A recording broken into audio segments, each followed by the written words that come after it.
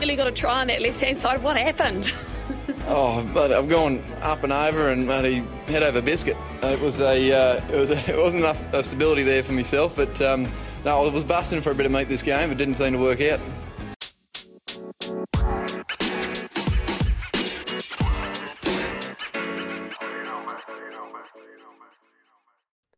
Hello, cheers, and welcome to the Scrum of the Earth podcast, the weekly show that brings you news, reviews, great interviews, and so much more, all about the world of rugby. As always, I'm your host, David Lawrence. I'm an American rugby fan who follows the game wherever I can find it all over the globe.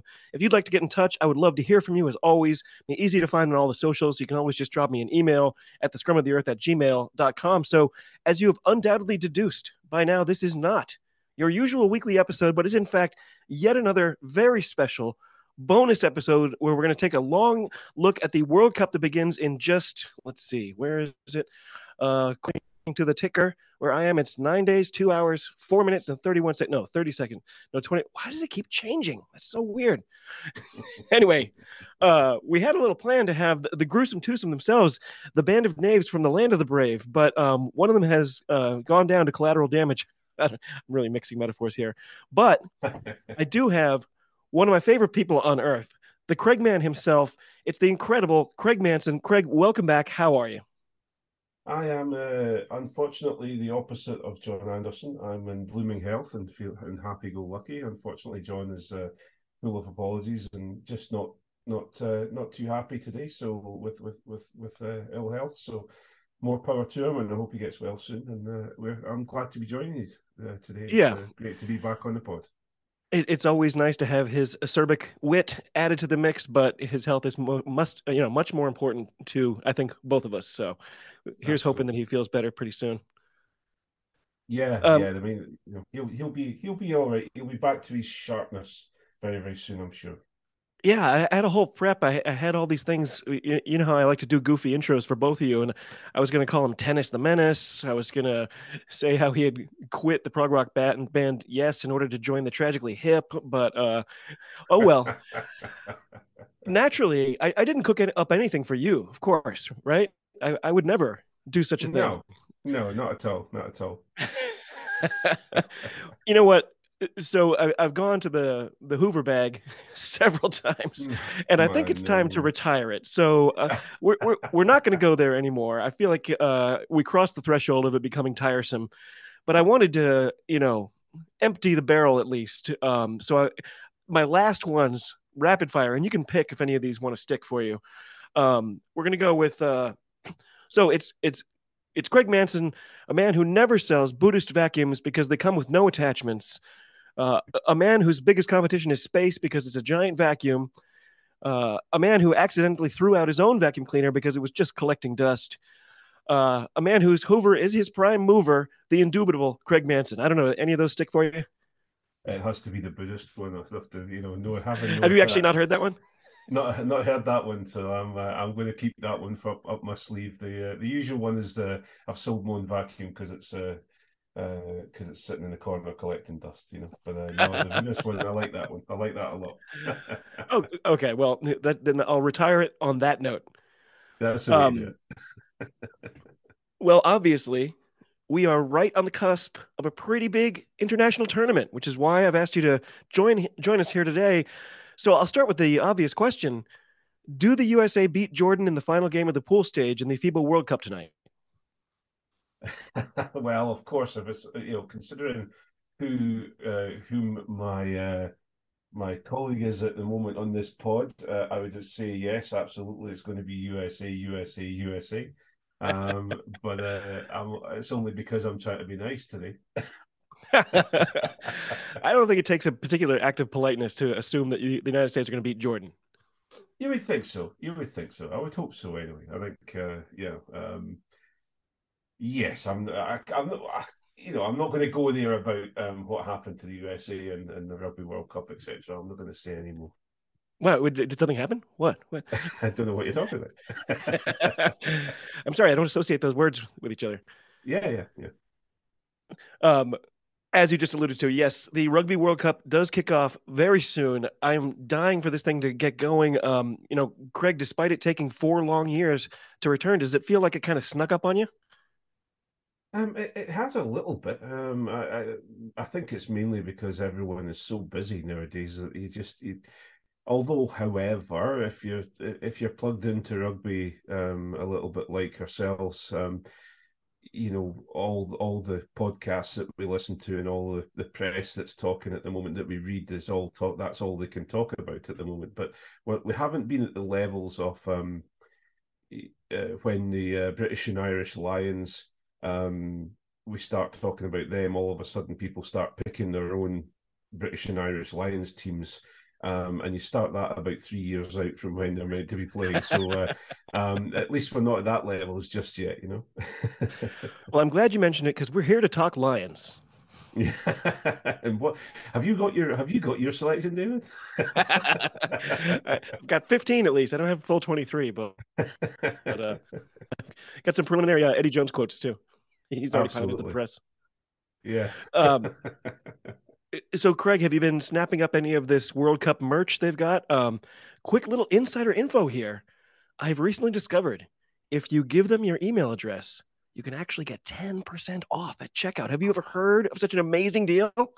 Oh, and you're talking to a Scotsman, so any percent he can get off, he's going to take.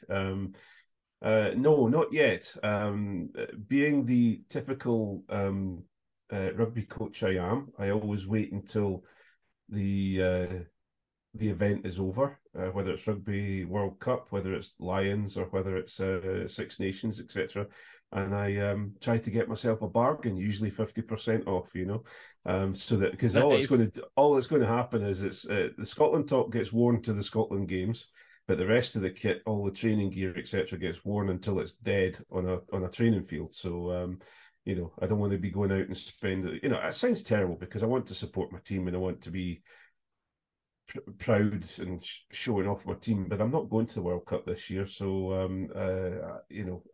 don't really fancy paying almost £100 for a Scotland rugby shirt that will make me look like a badly done up sausage.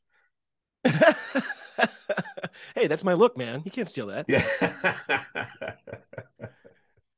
So, well, this might tickle your fancy then. I do see that some of the England gear is marked down quite a bit for some reason. What is the maximum amount that you would pay for an official England rugby baseball hat?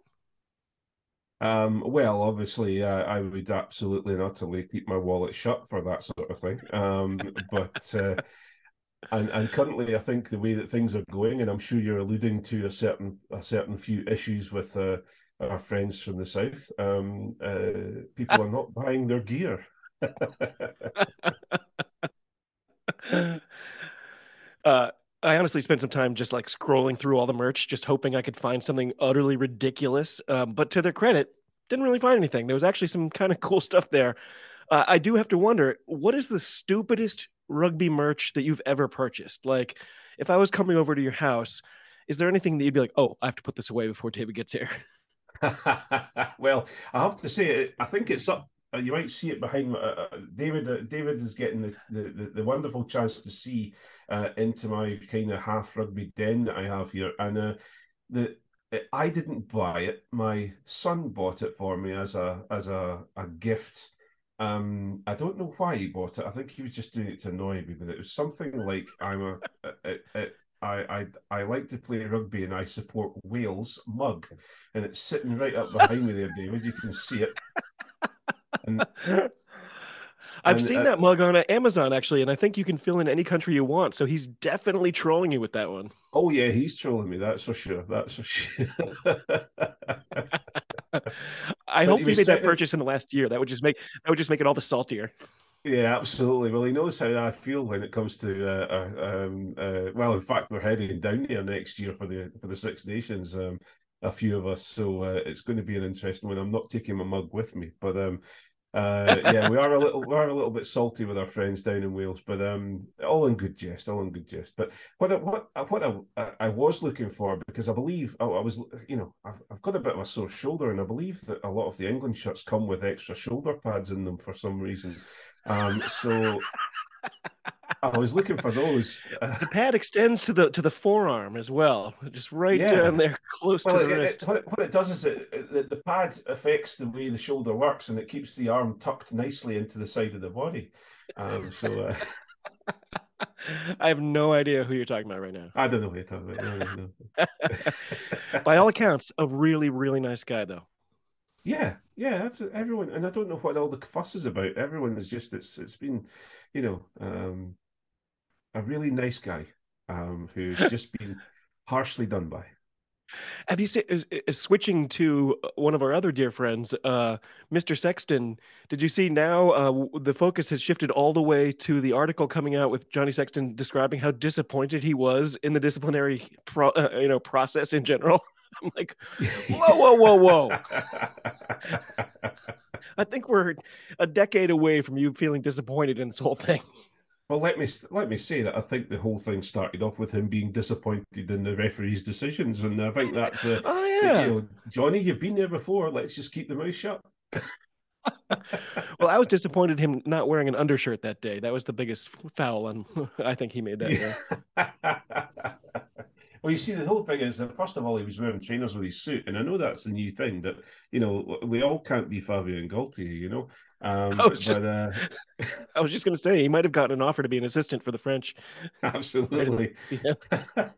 But no, well, Johnny's just been warming up with apparently a drill session with Portugal Rugby for some reason. So That doesn't count. That doesn't count. That doesn't count. It doesn't. You see, and this is where we all, in all seriousness, this is where we fall off the wagon. Every single team, every single country that has a high level player that gets into a bit of bother, whether it's a red card, yellow card, or etc., they know how to play the system, and World Rugby let them play the system, and that's the problem with it all. World Rugby need to sort the system out because Scotland, we laugh and joke, but we were the same with Xander Fagerson a couple of years ago. He got his first ban, and all of a sudden, I think he was playing for Ayrshire Bulls or something like that, and it was like, we managed to get him back on the field fairly quickly. So everyone plays the game, and unfortunately, it's just not a good look.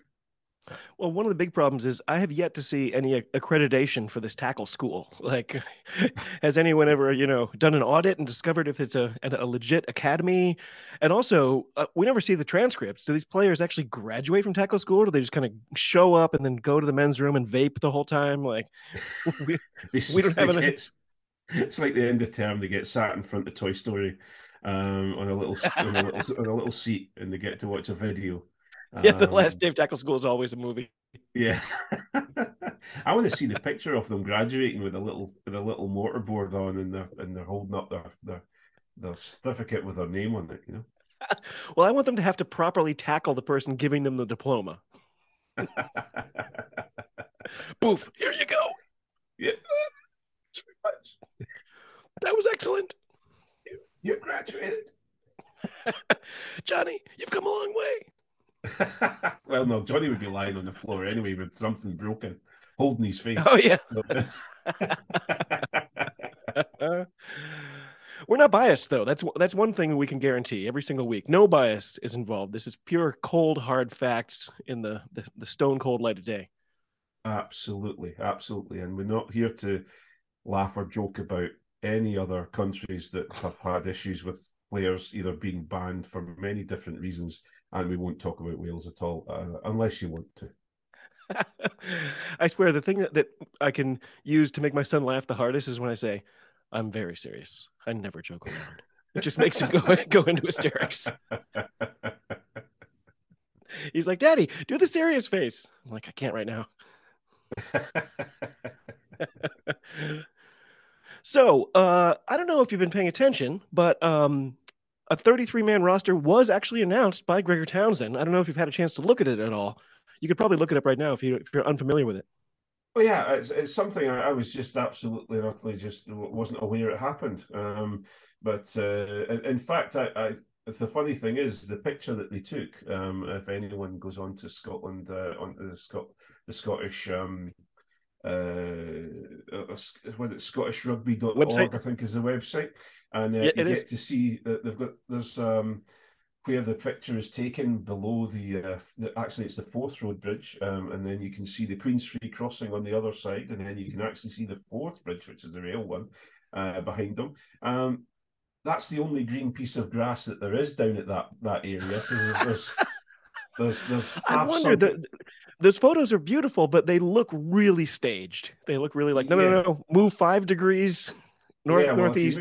if you do move slightly the wrong way, there's a Land Rover, a used Land Rover specialist round the back of it that's got a couple of broken down Land Rovers lying. Then there's a couple of boats upturned and sunk in the bay.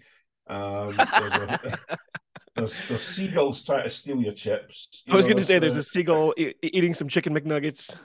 Yeah, and trying to trip up Ali Price. There's quite a lot of things going on down there. So there's a really good, funnily enough, there's a really good Canadian restaurant just behind that serves breakfast, and they've got their own new poutine and beef dip sandwiches just behind where the picture's been taken. So that's the only good bit down there. I've never heard the words Canadian and restaurant in that order before. Well, I okay, didn't. take it's a diner. There we It's go. like Okay. it's kind of like nobody ever goes out for English food, right? Yeah, or if you go out for Chinese food in China, it's just food. Yeah. Well, I had a Chinese friend who, she had like a part-time job at this restaurant, and I was joking. Of course, she was very slender, and I was joking around with her at one point, like, I don't know how you stay so thin eating Chinese food all the time.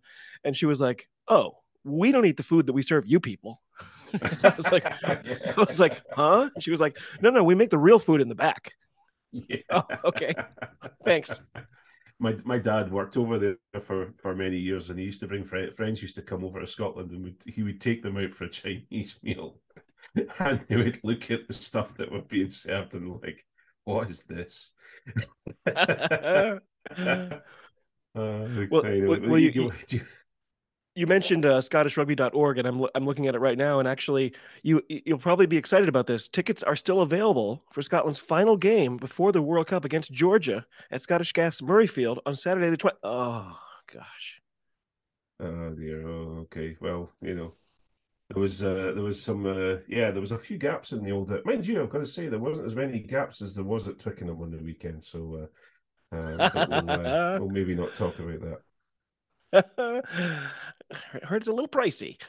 Yeah. Um, so the 33. Just two questions for you. Any big surprises? Any disappointments? You've kind of already gone over it on your own show because it's been a few weeks, obviously, but I haven't really had a chance on the air to go over it. Well, any shocking things, good or bad, on this list for you? uh, and this is the big issue. Not issue. Issue is the wrong word to use, but this is the big thing with Scotland and also with Ireland as well. If you look at the Irish squad that's been announced, you look at the French squad that's been announced. There's a fair few squads that are out there that have been settled for a long, long time. And with Scotland, there was nothing really jumping out saying, "Oh my goodness, I can't." And usually we call it the Toonie Tombola. We expect Townsend to throw in someone who's completely out there, and I actually expected two things. I expected Rambo. I expected Stuart McInally to go instead of Ewan Ashman.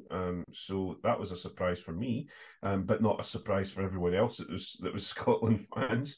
But I also thought that Jamie Dobie would go instead of Ali Price, because I thought they would take an apprentice nine to experience, the future nine of Scotland to go out and take in a World Cup, and because he did that last time with George Horn.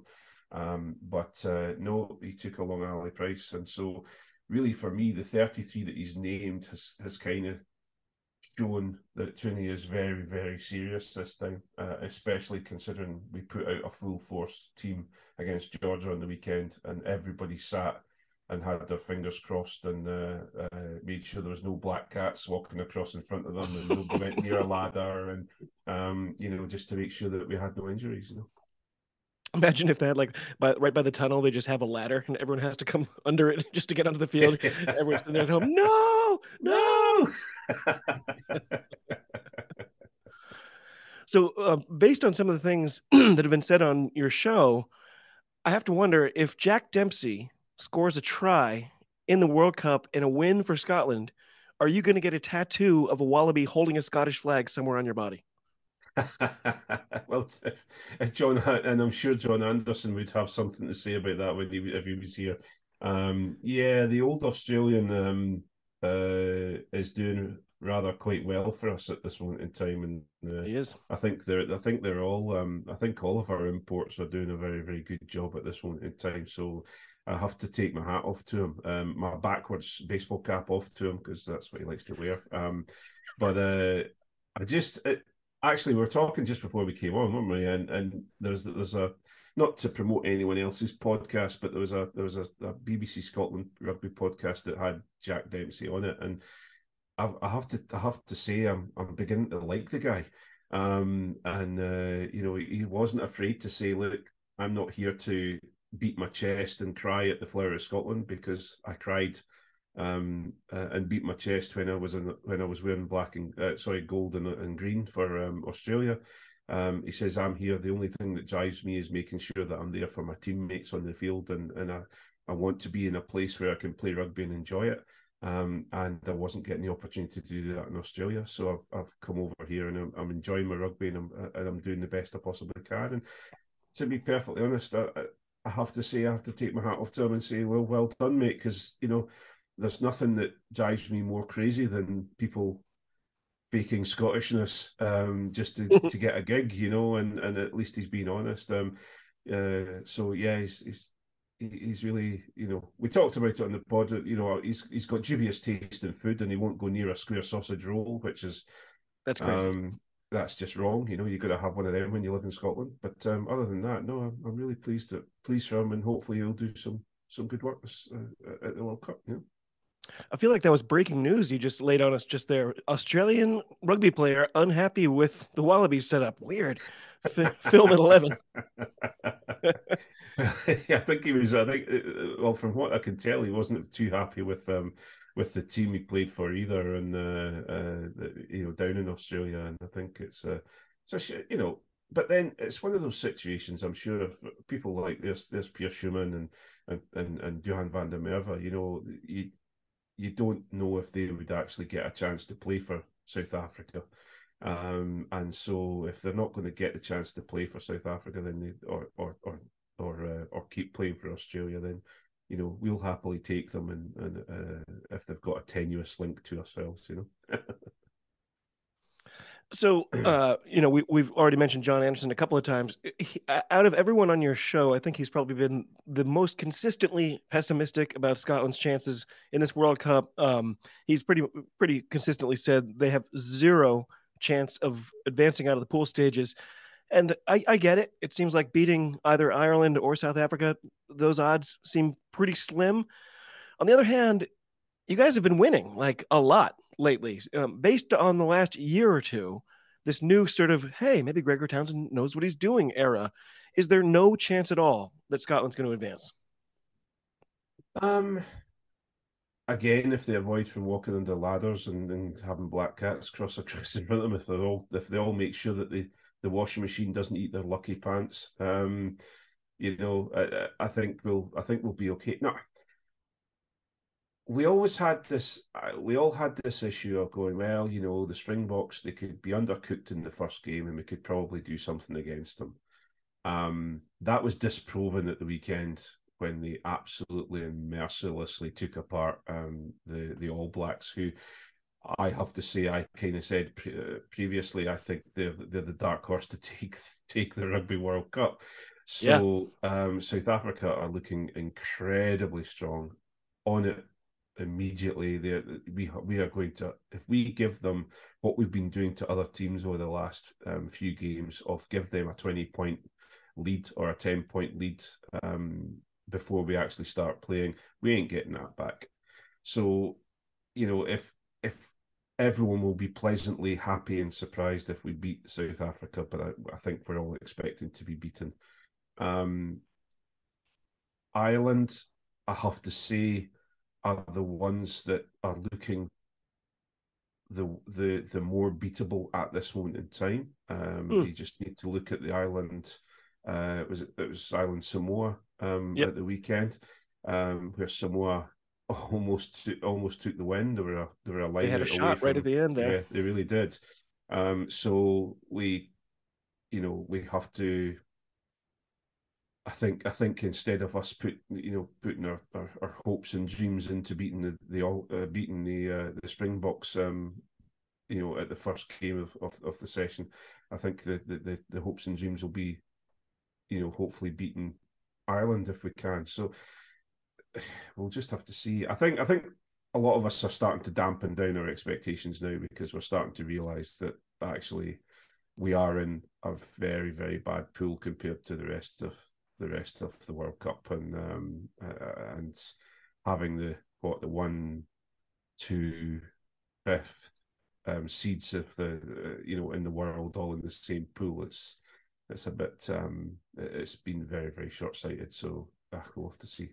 Is it now that scenario where the only way that that eventuality ensues is a major injury to one of those teams? And that's, of course, that's not something you ever want to root for. Even as a fan, it's like you don't want to be like, well, we made it, but that's because of this. Like, there's no, coaching magic that Toonsy might pull out, or 5 tries from Duhan. Well, the thing is, it's one of those situations where what I want him to do, and what I've been asking and screaming for and praying for, is that is that he doesn't try and match South Africa in what they do. Any team that goes up against South Africa that we've tried to match them in physicality, we've tried to do this with this and this and that, they're not going to get that through South Africa. South Africa are the strongest, gnarliest, most horrible team to play against when you're talking about forward power. Where we have to try and take them apart is match them, do our best to be equal to them in the set pieces, sort our line out, because sometimes that can go away with the fairies, and use our backs and use the talent that we have. The only issue I worry about is that the Hugh Pilotu and Finn Russell triangle that everyone's talking about, Razi and Jack Neubauer have properly studied that, and they'll be looking at ways to take it apart. So we'll just have to see how that goes. But if we don't play them at their, as long as we don't play them at their own game, I think we've got an opportunity. Well, you mentioned the gnarly South African forwards. Malcolm Marx, I've described him as the manliest man that ever manned. And last weekend, Scott Barrett's like, I'm going to throw a reckless shoulder into his head. And Malcolm Marx is like, what did you just do? I'm like, you picked the wrong guy. You could have a baseball bat with a nail through it. I don't think it's going to matter. Yeah, just that's that. Just because Scotty Barrett's not a small man, it's just you just need to look at this. Well, you talk about injuries. There's South Africa had an injury last minute before the game started, so they put a 7-1 bench out. Yep. And nothing. We've got 7 forwards, we only got 1 back. Whatever. And they still destroyed the All Blacks. And it wasn't a close game. The All Blacks just couldn't get into gear. They did exactly what they did to England in the World Cup final. They studied them and took them apart and did not let them get into their stride. So yeah. It was a shocker. I didn't see that coming. I thought it's always possible New Zealand might lose to the Springboks, but I didn't see them getting their asses kicked. That was bad. Yeah, because you're looking at it, even watching the game, you're saying, well, they better watch this because New Zealand will come back and New Zealand will do this and New Zealand will do that. And they just, anytime they pass the ball, they either knocked it on or they were bringing their heads up because they knew what was coming and they were going to get absolutely smashed. And then so they ended up the All Blacks ended up then right. We're going to start trying to stop them by illegal means, and they had so many penalties against them that it's just It was unheard of. The penalty count, even from the beginning, it was like 9 penalties in 9 minutes or something. Like they just were yeah coughing it up. It was yeah bizarre. yeah. They were almost doing Um, England, you know. so so the World Cup is right around the corner. We've already kind of hinted at, obviously you're rooting for Scotland, I'm rooting for Scotland. Neither of us really fancy the chances to advance, but that doesn't really damper my excitement about the tournament. I just love it so much. So, Craig, like right now, what is your excitement level on a scale of Schumann to Russell? um, Which is the scale you should always use from now on, by the way. yeah, absolutely. It's that's that. In fact, I'm going to keep that one there. I'm just going to have to remember that and just say, "Oh, I think you're. I think you're." I'm at a solid Watson right now. Yeah, I'm a little. Oh well, actually, I'm a little bit Chris Harris today. I'm not sure, but dampening down and defending. No, I don't know. For me, it still isn't real yet, so I'm still kind of Okay. keeping my powder dry. But I am really looking forward to it. The problem I have, and it's difficult. I think it's easier for yourself, for example, because no disrespect to the team that can't be named at this moment in time. That you're almost We're coming not in. Voldemort. We're just not very good. I just didn't want to mention it. I was trying to be The nice. team that cannot be Um, named. the team that cannot be named. Yes, we're the Eagles are redacted. Yeah. Well, you see, the funny thing is, I now coach the Eagles. Really? Because Oh, your new gig. my new gig is the Perthshire Eagles, and would you believe? But anyway, Well, that's a we could use it. So anyway, yeah. But I think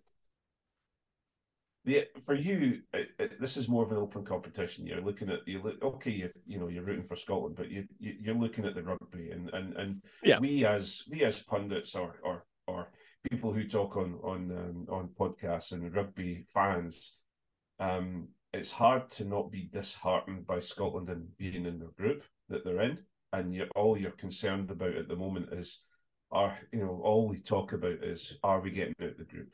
Are we going to play South Africa? How are we going to do against them? Are we going to get any major injuries? If we get any major injuries against South Africa, then we're definitely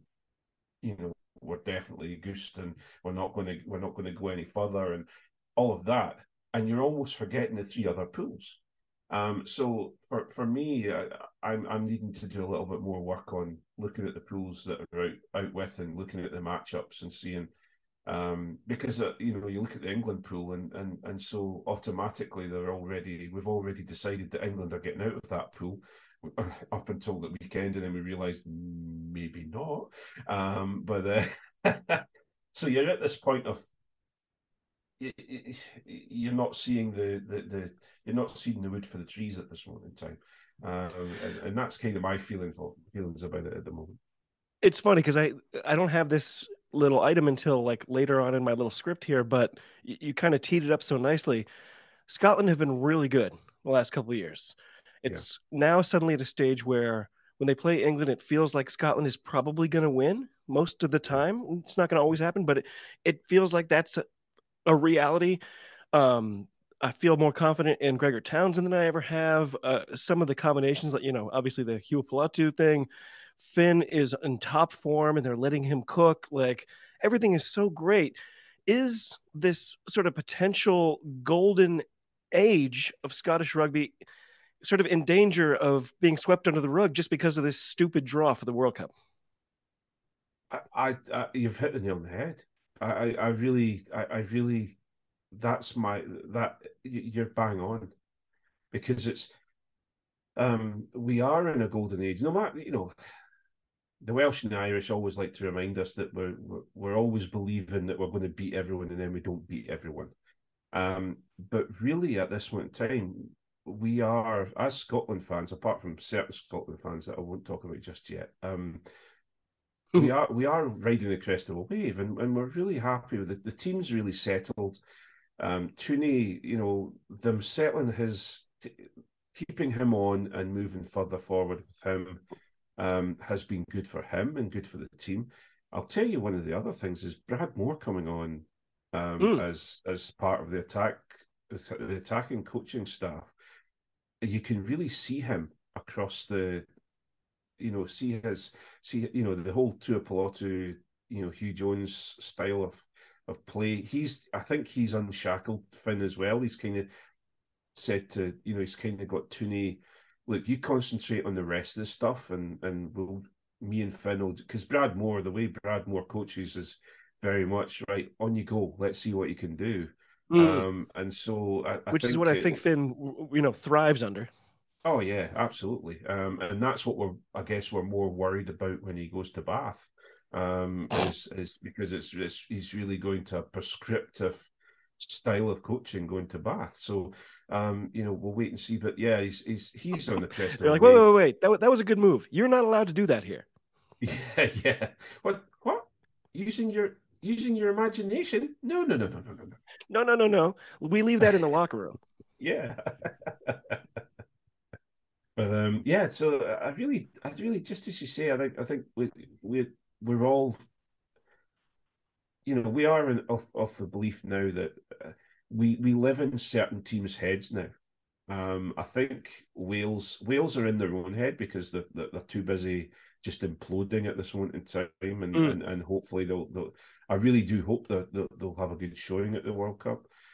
England and Wales, Ireland, and Scotland all live in England's head at this moment in time. England are coming out to telling their fans to stop beating up on them and stop, and thanks for this, thanks for your support sarcastically and all this, that, and the other. And it's like you guys just need to settle down and go and have some fun. Remember why you play rugby rather than, let's just kick the leather off the ball and we're playing this prescriptive type of rugby. And so Scotland lives in England's head at this moment in time. So whenever we play them, we've already got the advantage now, which is a very rare air that we're breathing at this moment in time, because it was always, England was always, England were living in our head for many, many years. So yeah, it's an exciting time. But yeah, I'm concerned that us as Scotland fans and also Scotland themselves aren't getting the opportunity to shine at the World Cup that they may have done if they were in a different pool. But we'll wait and see. So it's not, we've got to talk about England. They look so bad right now. One of my favorite things in rugby is rooting against England, but it's now gotten to a point where I'm like, guys, like, it's like, it feels like dancing on their grave instead of just rooting against them almost. And like, you coach, is Borthwick the problem? Is he just still trying to pick up the pieces from the crumble that Eddie left? Was it always the players all along? Like, what is their damage right now? Well, I find it very difficult to pin the tail on the donkey right at this moment in time, because you've Borthwick. The issue, Borthwick succeeded dramatically. Him, Sinfield, and Wigglesworth all succeeded at Leicester because they could build their own culture at Leicester. They had the players with them all the time. The problem they have, international rugby is a different kettle of fish, because you've got your team for a specific amount of time, and you've got to try and mash all these different styles and different players together to come out with some sort of, you're adding tomatoes in with peanut butter and trying to come out with a beautiful, delicious taste. And unfortunately, that's a very difficult thing to do. Where England succeeded when they were playing virtually all of Saracens, because that's a great point. That's where they were their most dangerous. And also the fact that I think Borthwick has been dealt a bad hand, but I don't think he's the right guy for the job. I think it's been a very, very expensive mistake, and the rush to get rid of Jones I thought Eddie Jones should have gone. Now that's fair, I'll stand up and say that. But in hindsight, I think he should have taken him through the World Cup and then went, and then bring someone like Borthwick in who can build. There's not as much expectation on his shoulders Right. as there should be. But really, I think he's people. He's missing people like Zach Mercer, for example. Zach Mercer came back from France and signed with Gloucester so he could play for England. He's a phenomenal player, a phenomenal open player in the open, a number 8 who absolutely succeeds in the open. And he gets rid of him and keeps Billy Vanapola, who is just a wrecking ball. All he does is run at people. He has no nuance whatsoever. And so what is Steve Borthwick trying to do? Is he trying to build this all-powerful, big, powerful pack of forwards and backs that are going to take people apart? Well, unfortunately, the Springboks have done that. So, you're never going to manage to do that again. But then he has people like Marcus Smith in to dance around in the background. Well, no, you need to bin your prescriptive 12 or stroke 10 captain who can't understand how to tackle and also can't understand how to really open play up, like Marcus Smith, or you run this loose rugby, or you stick with your prescriptive. I think George Ford and Owen Farrell at 10 and 12, I think, has been one of the best combinations that England have ever had. But unfortunately, they've not been playing lately that way because outward pressure and people are telling them they have to play Marcus Smith. Well, I don't think Rugby Jesus is doing the job for them, He provided the only spark they had this past weekend. It looked like if they had any hope at all, it was on the back of Marcus Smith. But I know that's been a rare sight in the England setup. Yeah, but it's this whole thing. If they don't bite, like Marcus Smith needs a Harlequins team around him. He needs that sort of, we're going to score more tries than you to win. We don't, we're not here to play defensively. We're not going to continually give you the ball to see if you cough it up.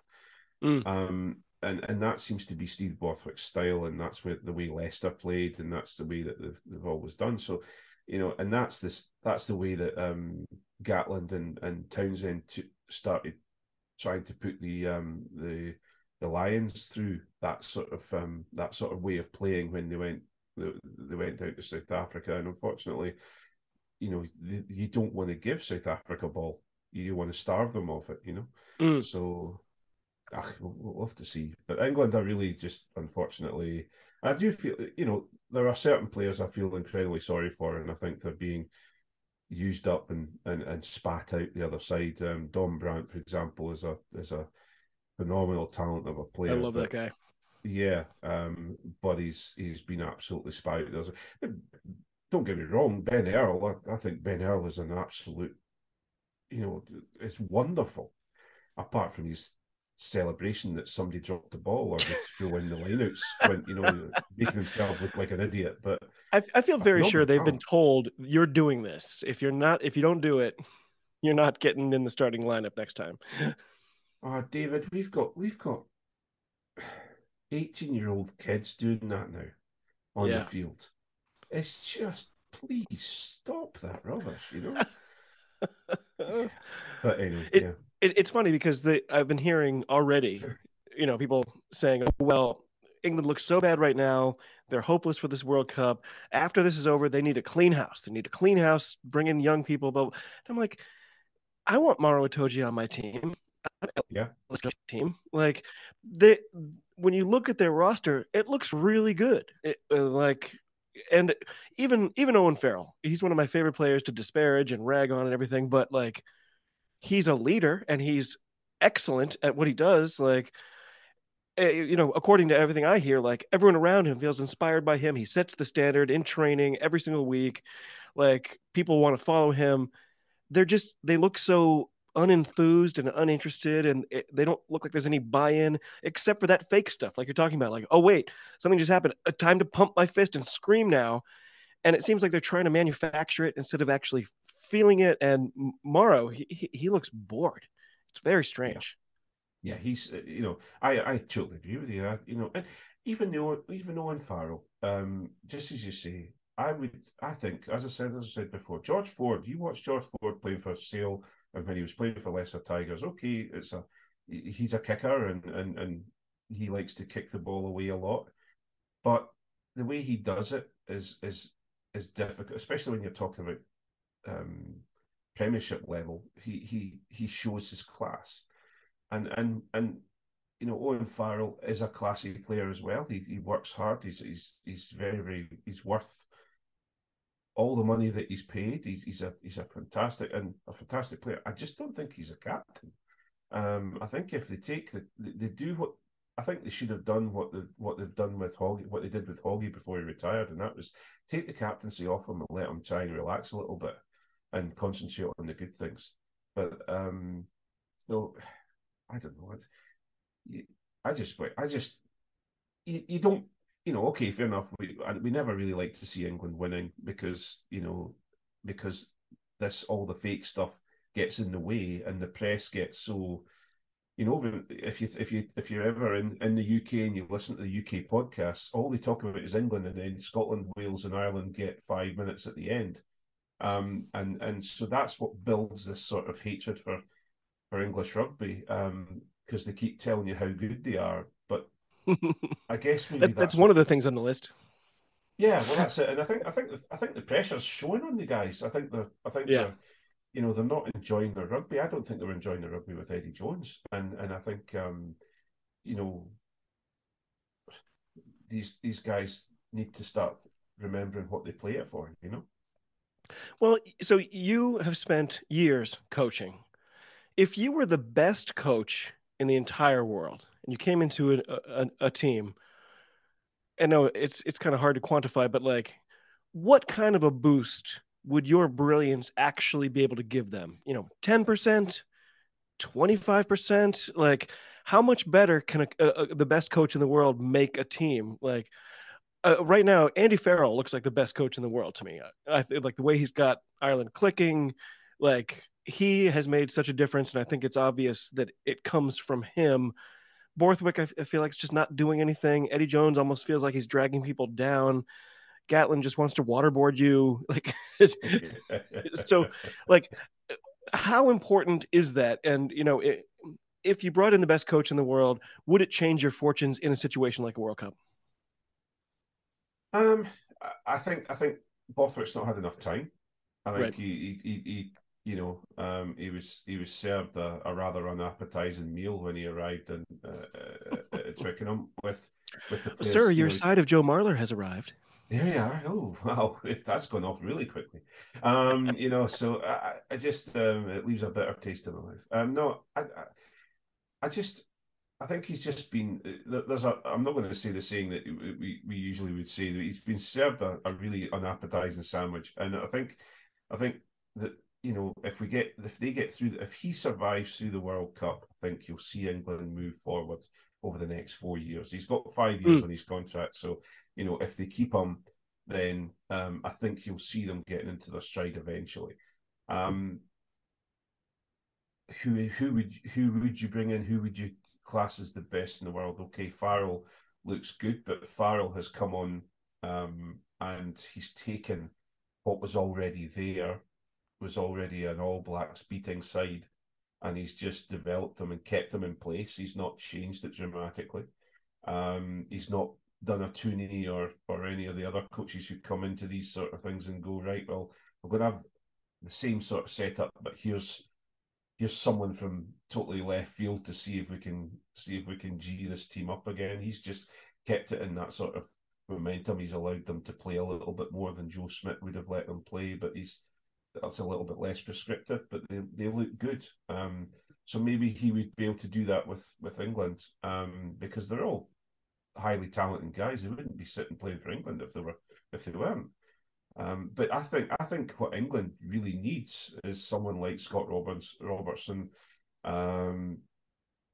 to come in and just take the shackles off and get them smiling again and enjoying their training camps and really just going out and playing some fun rugby.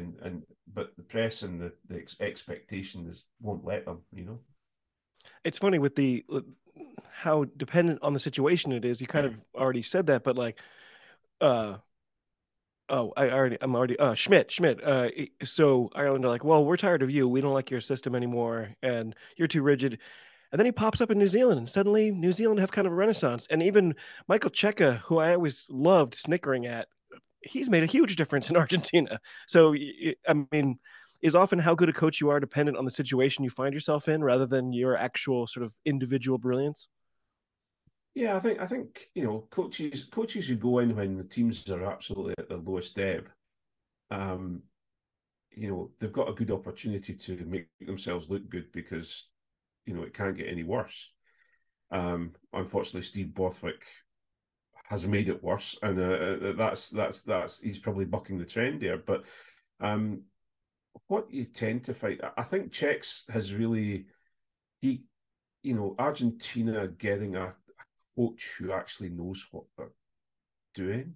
Maybe I'm being condescending there, but they've actually it's coincided with them giving up the Jaguares, and so their players aren't traveling all around the world all the time, spending more time in airports than rugby fields. So he's getting a lot of their players are out playing around the world and they're getting good rugby. You just need to look at, for example, and I'm only taking this home, bringing this home because I can talk about him, but Emiliano Buffelli is loving his rugby. You have someone who's loving his rugby at club level, he's going to go in and get the opportunity to play for his national team. He's going to love his rugby with a coach who's kind of play this way, but let's have a smile. They all seem to have a smile on their face in Argentina. So it's again, I just feel the prescriptive sort of coach that you must play the way I want you to play, and he's constantly in their face. I think it doesn't seem to work that well. Well, we've been talking for almost an hour now, which means it's probably a good time to get to our first segment.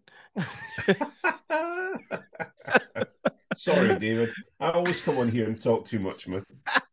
Oh, it's not you, my friend. Uh, so I am going to do some truncating too. I'm doing a lot of editing on the fly as we go here, but the first little segment I put together, I'm calling "You're Getting Warmer."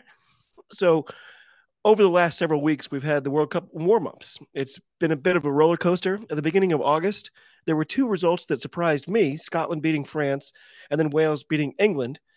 Ireland also beat Italy pretty badly, but that I think that hardly counts as a surprise. Um, which of those two results I just mentioned surprised you the most, or were you on top of that the whole time? Were you like, yeah, this is what I expected? I think Wales beating England was the more surprising out of those results. I think Mm. Scotland have Well, Scotland have been the sorry. French squad was not their top squad. Yeah, a lot of people have said that, and I understand that. But these guys are still playing top level rugby with the top Oh in yeah, top 14, and they're no mugs. But yeah, I agree. Also, Scotland are kind of France's kryptonite at the moment in time. If France can be on a march and can be doing really really well, and they come up against Scotland, and all of a sudden they either throw a punch or they throw an elbow, and then they lose a player on the field, and then they're all of a sudden they're losing the game. So, yeah, it was nice to beat them at Murrayfield. I think it was good, but I think that I think everyone had basically said that throwing Wales out with the dish with the bathwater and kind of said, like, they ain't going anywhere just now because they're in disarray, and they managed to beat England. But little did we know how bad England were going have sunk to. So, um, you know, yeah, I think that's the more surprising one out of them. well, Um, we've been dancing around how bad England look, and a lot of what we're saying is because of just this past weekend, an historic day in Twickenham for Fiji. I just got to ask, how good was that? How much did you enjoy watching that match? it was a wonderful match. It was the end. What I love the most is the fact that has everyone has decided that Fiji are this offloading crazy team. They get tired after about 40 minutes, and then everyone beats them in the last 20. And they've come along and went, no, we're not. And They absolutely flipped the script. Absolutely, they're good in they're scrummaging well. Their line outs are okay. Um, their their set piece is good, and they still then add on the whole thing of holding a ball like a loaf of bread and getting their offloads, etc. So yeah, and obviously it's all to do with Big Bill Matter, the Edinburgh Eight and the Fijian Eight. He's just putting a huge shift as well. So we're all very very proud of him, and I love yeah, Big Bill. yeah. I feel like he didn't play too much last year, but No, he was injured a lot, and Edinburgh, unfortunately, have decided that they're going to they use him as a wrecking ball, a little bit like Billy Vanapola. He goes into contact a hell of a lot, mm. and so he does get injured quite a bit. But then he just comes out with a piece of magic, and all of a sudden he's won you the game. So. So, what was your highlight from these last few weekends, these warm ups? In fact, I want to make it like a threefer. What was your favorite game? What was your favorite moment? And who was your favorite player in terms of just sort of highlights from these last few weeks of warm ups? Oh, well, for me, favorite player, I'll go straight to that one. Damien Pinot. I love Damien Pinot. He's sick. He's just, some of the finishes he puts in, diving, there's a crossfield kick and he has to dive for the ball, catches it in midair and lands.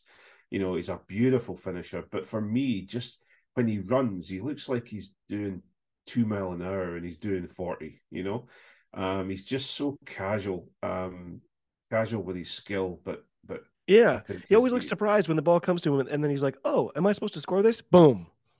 yeah, it's like, oh, look, I have the ball. I wonder what I'm going to do with it. Oh, scored.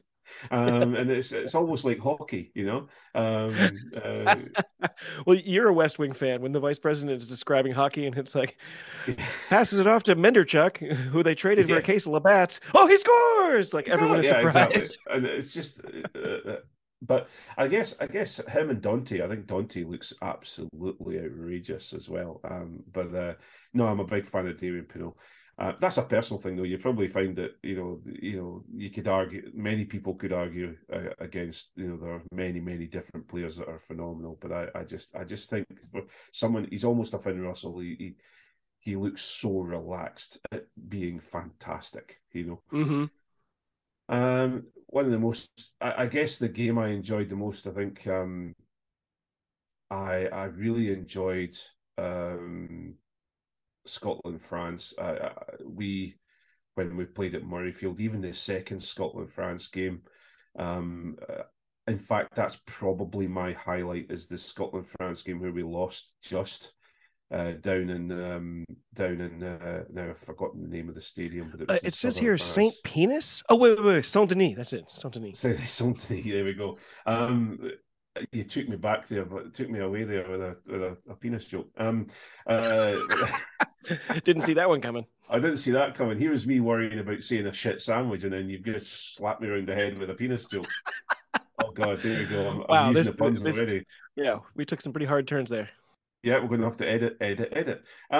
So I think for me, when you saw the build up for the game, if you watched the build up for the game, the crowd were so loud, and you just looked at it and thought Scotland are going to get absolutely taken apart here. The crowd are Yeah, behind the team. I was They've got quaking. their strongest team out there. It's going to be a really interesting night. It was hot. And Scotland, yeah, they gave away 20 points in the first wee while. And we're thinking, right, okay, that's happening. But we came back and we showed the sort of gameplay that can take teams like France apart. So I think that was for me my favourite. I think closely aligned with the Springboks taking the All Blacks apart. I think that was Mm. that was out that that was just sheer um yeah, it was just sheer rugby. Just look at us. We are absolutely going to beat the best in the world. And we're not even going to let them get back in the game. We're not even going to give them a glimpse of hope. they are absolutely utterly going to be beaten, and I think that was quite impressive too. So those are my two. So for these last few months, people have been talking about, the new eligibility rules, whatever you want to call them. Like, it's changed the complexion of a lot of what it was intended to do. The Pacific Island teams, tons of people have been saying, "Oh, look at Tonga. They're going to be a real monster. Samoa, they're going to be an absolute monster." And for me, I'm like, can you also talk about Fiji? Because I think that that order is almost exactly the opposite. I think Fiji's probably at the top of that, then Samoa, then Tonga. I mean, they might even be interchangeable. If Scotland were to go on a Pacific Island tour and you had to face Fiji, Samoa, and Tonga right in a row, which of those matches is making you the most nervous? I think Fiji would make me nervous. I think Fiji are, they what I like about Fiji is that they have the new eligibility rules and they haven't used it as much as Tonga and Samoa. They have their own home-based players that they have really developed over a period of time. They're almost at the That's point where right. they've I think just started to click. 18 of their squad play with the Fijian Drua.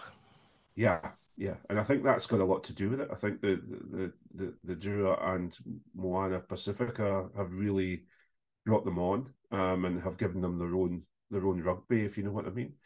Um, the one I'm worried about is the one that we face in the pool. So I think it's Samoa we face, or is it Tonga we face? I'm trying to think. Why Where's am our pools? I missing it? Tonga, Do, do, do, do. if Yeah, we've got of Tonga, course. so that one I'm fairly worried about. There are some real heavyweights of rugby in that Tonga team, that could properly turn them around. So we have to be careful. That's a trip hazard for us. We do something fantastic against South Africa, and then all of a sudden we trip over Tonga. That's the worry. But no, I think Fiji are the full package at the moment. But no Izzy Folau. You guys don't have to worry, right? Well, God has decided that you will win. God God has decided. The will of God has said, "No, Izzy, you're not playing rugby for the Rugby World Cup," and he has to just be happy with that. It feels like piling on at this point. Yeah. So this long stretch of warm up. It's funny when the warm up matches started.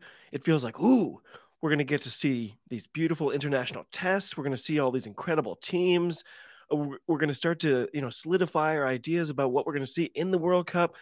It's gonna be so exciting. And then they started, and everyone's like, okay, that's enough. World Cup time. Let's go. Yeah. It's so we have put the very, in many ways, strange warm ups behind us. I think, unless you have anything else to add, I think that can wrap up our "You're Getting Warmer" segment. Happy days. So the next little bit is based on a line from George Costanza on Seinfeld. It's called "I was in the pool. I was in the pool." When we look at the Rugby World Cup pools, so in Pool A, the currently lowest ranked team is, of course, Namibia. In B, it's Romania. In C, it's Portugal. And in Pool D, it's Chile. I'm truly annoyed to mention that 3 of those 4 teams are actually ranked lower than the USA, but whatever. Out of those 4 teams, which one is most likely to make some sort of splash? Chile. Ooh, Chile I like looked this. really. They looked good. We played them in our South American tour, and they looked more than we thought they would be. Spicy? Is that what you were going to say? Spicy, yeah, that's spicy. Yeah, they look good. I think they've got. I don't. They've got a chance of beating Japan. They've got a chance of beating England. I'm sorry, I had to say that. Say it as often as you like. Yeah, because I'm looking at there. You've got England, you've got Japan, Argentina, Samoa, and Chile. Those 4 could all beat England at the moment. So I think Chile. I think Portugal looked good as well. I have to say, Portugal have actually looked very good too. So they've got opportunities. Poor old Romania. Well, they they were drafted in because of other problems, and that we could then discuss the team that we cannot talk about might have their noses a little bit out of joint because Romania got drafted in, and then but Portugal gave you a good slapping around. So It was Portugal. the worst game ever because it's so anti-American sports where we tied the last game and therefore lost. You know what I mean? Yeah, Like yeah, it is the thing that cannot happen in American sports. Like, hey, you tied and you lose. yeah. But what is a tie over there? I don't understand what you're. That's something you put on with a Exactly. shirt, is it not? Yeah. Yeah, like this is what people used to wear to football games in the 20s. So no, I'm looking forward to seeing Chile, see how they go. I like that. I like that. I mean, I think Squidge has a Chile video coming out very soon. I can't wait to jump whole hog into that one. So Yeah. apart from those four, though, I guess more realistically, a step up from that, again from A to D, we've got Uruguay, we've got Tonga, we've got Georgia, and then of course England. Oh wait, sorry, I guess Samoa. I mean, I guess. Which of those teams is going to get a win in the pool stages, and do any of them get more than that? Oof. Um, well, yeah, I'd like to see. I think Uruguay, or Uruguay. I think are going to build on what they built on last year, I last World think I Cup. pronounce I think I pronounce Uruguay different every single time I say Yeah, it. I'm you like threw me. You Uruguay, see, Uruguay. you threw me. That's what it is. It's I'm going to blame you no matter what. Ah, But feel free.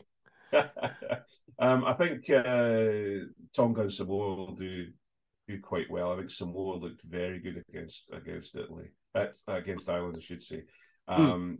But for me, I think that probably the less performing group will be Georgia, because Georgia, they came out strong in the first half against Scotland, but they tired very quickly and they went to pieces. So I think Georgia are going to find it tough. Yeah, I think a lot of people were sort of leaning towards them even a few weeks ago, and now, I mean, I don't feel as good about them at all. No. By the way, did you notice after the two teams we just mentioned, Scotland is currently ranked higher than all three remaining teams in Pool C? Yeah. Yeah. Yeah. No, it just is just unbelievable how the French, it was the French rugby union that wanted them to pick the pools so far out from the World Cup, and it's been an absolute disaster. You look at Pool C and you think who's going to come through from that, and to be perfectly honest, whomever comes through, I think I'd like to see Fiji come through and put a real challenge on, because you certainly at this moment in time you're not going to see Australia or Wales doing anything in the quarterfinals. Oh, well, we're absolutely getting to that. So I went through each pool, literally just mapped out everything I see in terms of wins and losses. I ended up seeing an 0-4 team in every single pool. In Mm. pools A, B, and D, I have a 4-0 team and a 3-1 team that would take, ostensibly take the first and second places and advance into quarterfinals. Pool C, though, I swear, I was looking at it like right up until the moment you joined this call, and I'm still no closer to feeling anything like confident. There could be three-and-one teams in that pool. And Yeah, how yeah, tough would that be if your team had the same record as the two that advanced to the knockouts while you lose out on some sort of tiebreaker? yeah. It's especially like especially when they're going to go no further. And I think this is just as I said. You've got Fiji there who could actually do some damage. But you've got Australia and Wales who will go to the court, and you know, if Australia and Wales have a good day, they're pretty much the ones that we think are going to go on to the quarterfinals, and that's as far as they'll go. They'll be going home after that, because whoever they match up against, even Argentina, look strong against Wales and Australia. So I don't mean that. That sounds really derogatory, and I don't mean it that way. No, Argentina no, have I built think you're really right. strongly, but you're looking at a team in Argentina who could really be a surprise squad. So that pool needed a little bit more of a sprinkling of the top five in amongst them to sort it out. But I would be gutted for Fiji if they miss out and they're still because of some sort of anomaly. Well, out of those three teams, out of Wales, Australia, and Fiji, two of them are going to advance. Tell us Yeah, who those two are going to be. I think Wales will advance, and Wales is the sort of the head, and I think Fiji will advance because it's my heart. I think Fiji have got the opportunity. Australia look at sea at the moment. They really do. Mind you, they really do, and Wales still, Wales, England played incredibly badly against Wales in their second summer test, and Wales still let them win. So unless Wales can pull something out of the bag, but I really, but Wales are a clutch team. They are a team that once they get themselves together and they're put under pressure, they produce. It's the whole thing. You squeeze something hard enough, it becomes a diamond, and I think Wales have that. Wales have that ability to do that, whereas I don't think Australia have. It does seem like Wales is most dangerous when their wins are like 9-6, 12 to Yeah, 9. yeah, yeah. They'll grind out a win. So I as I say, I think I could be completely wrong. It could be just a standard thing if Wales and Australia go through. Mm. And if Australia seem to be at that point where they're probably 10% away from clicking. You know what I mean? And I just think, Yeah, mind you, apart from Eddie Jones making this really stupid mistake of only taking one all out 10, it's very um, strange. it really is. But I think they're almost, and if they get their fingertips to the edge and actually click, I think they could be devastating. But I don't know. I don't know if they're going to do that quick enough. So, if you're not already looking at it, you can feel free to bring up the World Cup website and just take a look at these different pools. Um, it's funny. So I was actually talking to you and John, I think, probably like a year ago, and we were talking about, oh, well, this team's favored and that team's favored, and I was like, by the way, do you guys actually ever place bets on these things? And I think it was John who was like, it's no good betting on rugby. It's not you don't get value betting on rugby union because the team that's supposed to win usually wins. So it's just Yeah, and it's funny. I've just all my predictions have sort of gone chalk, I guess, a lot more since then. I'm like, oh yeah, that does seem to be the case. I'm always rooting for an upset, and it just doesn't happen that often. In Pool A, for instance, I don't see any way it's not well for me. It's France and New Zealand, and for me, I see France going 4-0. I see New Zealand going 3-1, and they're easily both going to waltz into the quarterfinals. Craig, who is advancing out of Pool A? sorry to sound really boring, but you're bang on. New Zealand and France are going through. I'd love to, because John's not here. I can exude the virtues of Italy and tell you all about how fantastic Italy have grown and they're doing a great job. But looking at France and New Zealand, they're a cut above them, and even a poor New Zealand will take Italy apart. Yeah, England, I mean, Italy are better, and they have grown, and they're Yeah, better than they have been in the entire time I've been watching them. That doesn't mean they can get close, you know. And no, we no. talked earlier about like, well, in these situations, injuries might allow you to go through. There's no amount of injuries that could, get Italy into the top two in that pool, right? Yeah, Italy are, no matter how much they show how good they are becoming, they still get to a point where they bump their heads on the ceiling of fitness, and the last 20 minutes of their game, well, let me rephrase that because I'm just remembering Capuzzo having that last helping Italy to score that last minute try against Wales. Oh, I thought I forgot about that. Whew, I did So not. yeah, but Italy usually falter about 50, 60 Yeah. minutes. Yep. And if you're having a bad game against them, you still come out the back end of it, playing well. So I want to see Italy as a superpower. I want to see them winning well in the Six Nations, but they're just not there yet. I almost forgot. So I am literally filling out a bracket here. So we have the official record for posterity. Um, France and New Zealand, you said are 1 and 2, but who's one and who's two? Who's winning that pool and who's second? France are going to win the pool. New Zealand second. Okay, just marking it down. So that basically means it's going to totally reverse, and it's going to be New Zealand win the pool and France France are coming second because my predictions are awful.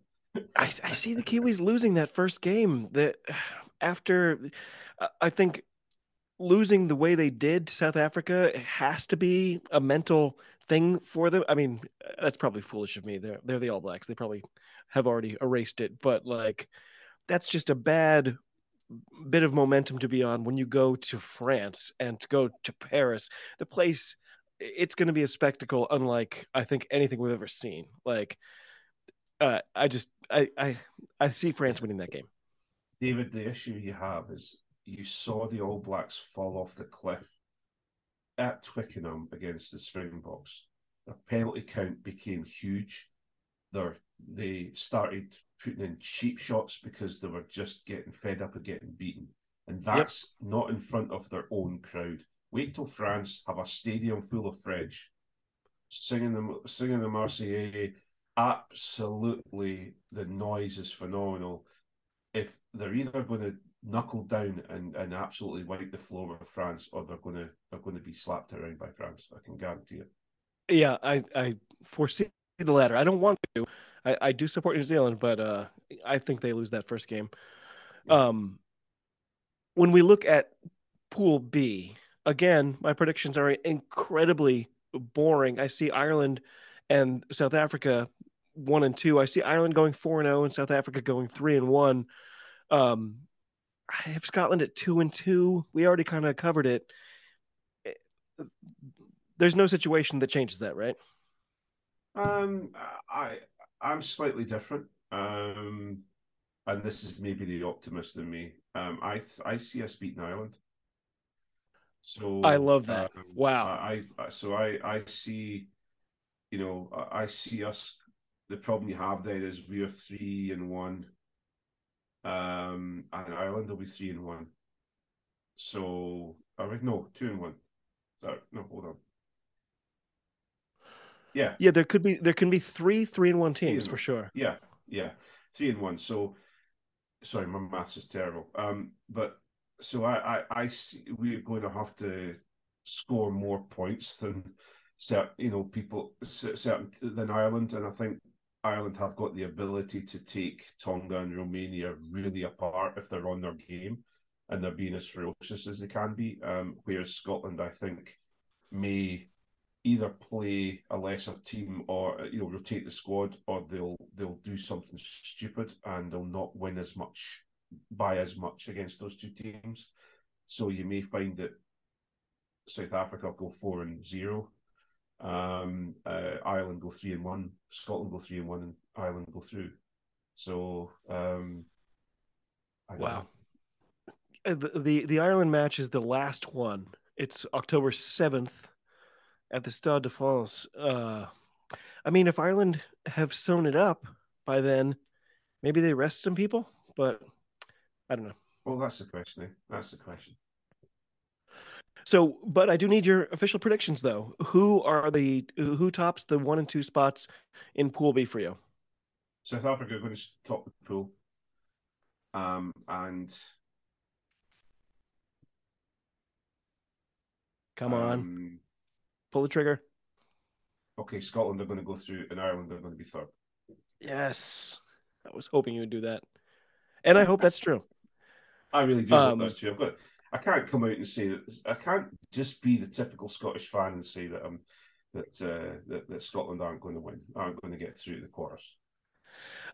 I honestly think it's possible. I think things happen. In the NFL, one of the big phrases is they don't play the games on paper, and so Yeah, you know absolutely, things happen. absolutely. Yeah, absolutely. Um, we've already talked about the craziness of Pool C, so I'm going to skip it.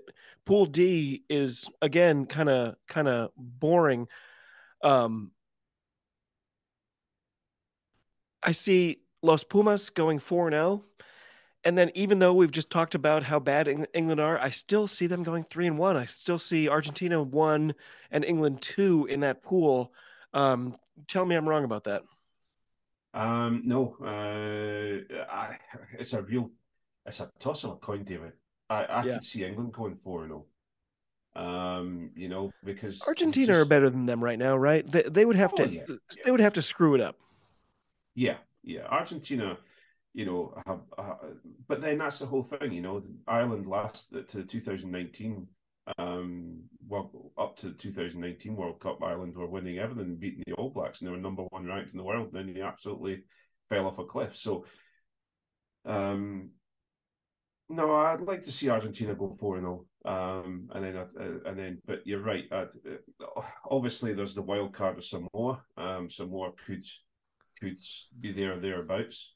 But I think England are going. I think so. I think it's going to be Argentina 4-0 and England being one. I'm with you. Okay, the mystery pool. It's so strange.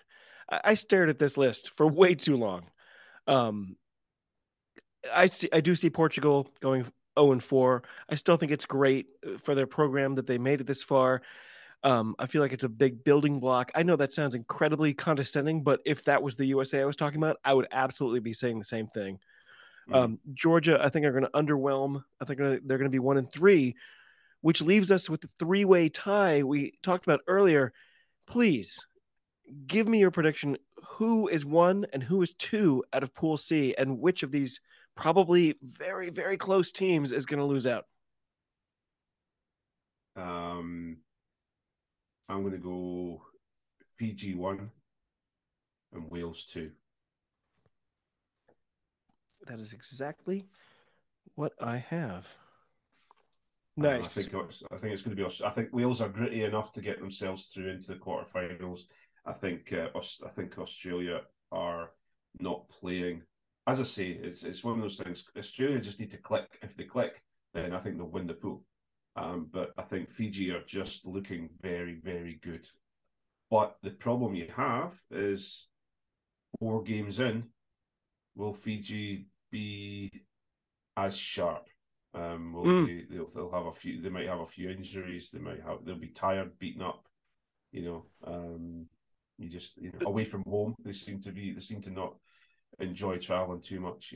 So As usual, I'm listening to way too many podcasts about this. And again, it almost seems condescending, the people being like, oh, they finally found their way and they finally found fitness and they found this and that. But I think there's at least a kernel of truth in there. And the quote from their coach was, with fitness comes clarity. yeah, And in a way, you and I have been dancing around that very thing. Like that's what they suddenly seem to have. Not fitness, but clarity. Obviously, both, I guess. But I do think they're different. I think this is a new dawn for them. I think this could be a really significant, chapter in their well, you career. see, Or yeah. you look at the players that are maybe not the headline players, um, and they're the ones that drop away first. So then you've got the Semi Radradra, you've got the Bill Matters, etc. Then overplay, and that's where the mistakes then come, and that's when the offloads turn into an interception and stuff like that, and Mm. that's when they get beaten.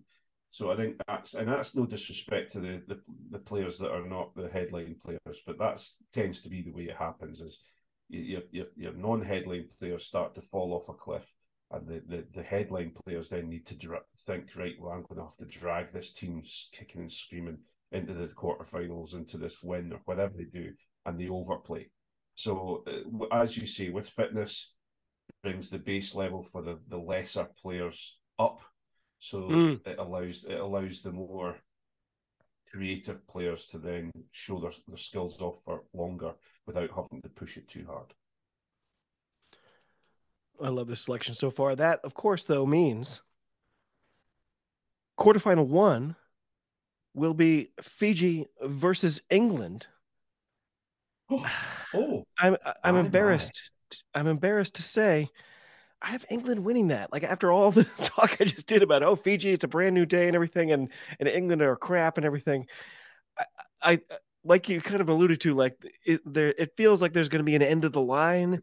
I think Yeah, getting to this point might be it. So uh, yeah, I agree. England versus Fiji, who do you got? I've got England too.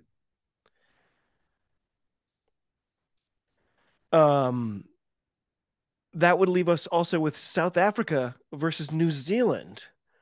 Woo! That's got to be the Woohoo! game of the tournament. And at that stage, it might come down to injuries. It might come down to has Rassie found a way to get Handré Pollard back in without getting banned from World Rugby again? Yeah, Um, yeah. who's going to win that one for you? Who's going to advance to the semis with a South Africa versus New Zealand semi? Um, I think there'll be an all black clash, and I think Nice. you'll. If you like, just what I was keeping that for you. I was keeping Well that for you. played. You always surprise me with something, and I had to try and surprise you back at some point. I think the All Blacks are going to beat South Africa in the quarter final. You and I have the same card right now when we're looking at the bracket. Argentina, we've both got facing off as ostensible favorites against Wales. Who's going to come out of that one? I think the 9 points Wales are going to score is not going to be enough this time. Well, it depends if Augustin Pichot, not Augustin Pichot, what's his name? August Oh, Creevy, Crema, yeah, um, yeah. yeah, actually gets from Oh, one ruck and decides Creevy, to sorry. get, yeah, Yeah. Creevy automatically gets up from a ruck and actually decides to take another ball because he does seem like he's just going through the motions when he plays for London Irish. Um, uh, that's a difficult one. The heart goes with I'd love to see Argentina go further, but I think Wales will grind them down. And Again, I and think you and you're telling me you've watched Wales over the last year. Okay, yeah, I remind. I'm still got the hangover of Wales getting to a semi-final in 2019, and they were playing awful at that point in time too. So It was like Grand Slam, world number one ranking. well, the thing is, they almost got to a World Cup final, They did. you know. But no, okay. Let's go with a little bit of Latin flair. Let's go with us with Argentina winning that one. Hey, I suppose for content wise, we probably should disagree, but we haven't yet. France. Well, okay. Well, we just did, um, because uh, the winner of the winner of the A pool, we've both got it as France. I had South Africa slotted in as the second place for Pool B, whereas I kind of nudged you into saying Scotland. France versus Scotland. Ultimately, we might end up with the same winner anyway because I've got France. And I'm going to go Scotland Hey, because I that's think, content.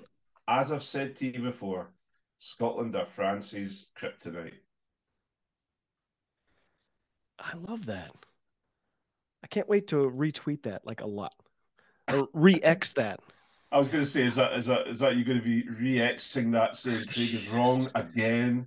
What is wrong with that? What is wrong with that man? Like, and there's all these new platforms, and I'm like, yeah, I want to use them, and they're fine, but I've spent so much damn time. I don't want to fucking redo it, you know? Yeah, I have to say, my content on Twitter, stroke X, or whatever you want to call it, has gone down dramatically. A mixture of two things. My job is busier, and I'm having to think a lot more about job rather than other things. And I'm also, if I'm not doing that, I'm coaching. So I kind of tend to not have as much. And when I get home at night, I'm not sitting on my bed tweeting because I can't sleep. I'm actually sleeping because I'm knackered. So it tends to be, I've sunk to, Johnny McGinty off our pod is tweeting far more than I am. But yeah, I don't get it. Let's take a winning recipe and let's absolutely just ruin it. And it just Yeah, let's fire half the people and then poop on it. yeah. It's like pooping in a brown bag and setting it on fire under your own desk. Exactly. He brought it to the headquarters and put it in front and was like, hee, Oh no, it's quick, that's on fire. Stamps out himself. What an look, you idiot. picked it up. You picked it up. So the Craig bracket has an incredible England versus New Zealand semifinal. Who's coming out of that one? You can spend about 5 seconds on that, probably. All Blacks. All Blacks. The All Black lash continues. I do like that. I'm stealing that phrase. And then Los Pumas are facing the Flower of Scotland themselves, the Scottish national rugby team, in a semi-final, the furthest Scotland have ever gotten in a a Rugby World Cup. Tell me it keeps going. The dream lives on, David, right? David, do you know where I'm going, David? Do you know where I'm going? I think you're headed towards a little stadium that has some gas hookups to it. Yeah. I'm taking Scotland against Argentina, and we're going to beat them and get to our first ever World Cup final. So that would be a day of firsts because I'm pretty sure my research is right that Scotland have never beaten New Zealand. And this would put Never. you in a Rugby World Cup final for the first time against the fabled All Blacks. What are the keys to the Scotland win? The keys to the Scotland win are when we played them the last time. They were tired. They'd been traveling all over the world. They will have But just played England, so they will not be tired. true, very true. But we kind of let them back into the game. They had a fantastic bench. They brought some phenomenal players off the bench, and then properly slapped us about when we were at Murrayfield. So, and they came back. We were in the lead by 15 points or something like that. I think if I remember rightly. Yeah. And they came back at us. This was the Dottie Weir game.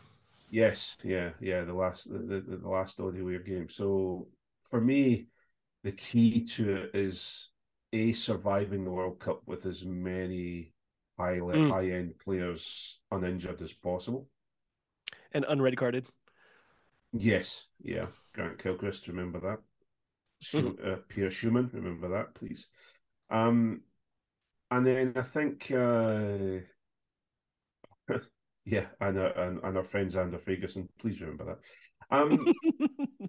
And then I think it's steely resolve, and playing the way they normally play, and allowing Finn to unleash hell. I think it'll be a tough ask. I think us getting to a World Cup final is a very tough ask, and I can hear everybody from every other country in the world howling at me, telling me I'm an idiot. But we said it before, they don't play these games on paper. This is a possibility we're discussing right now. It is a thing that could happen. It's absolutely true. It absolutely could, and as I say, we have proven to be France's kryptonite many times. We beat Argentina very regularly. We have the ability to do the job. The big question is, do the other big mountains take themselves out? And that's the question.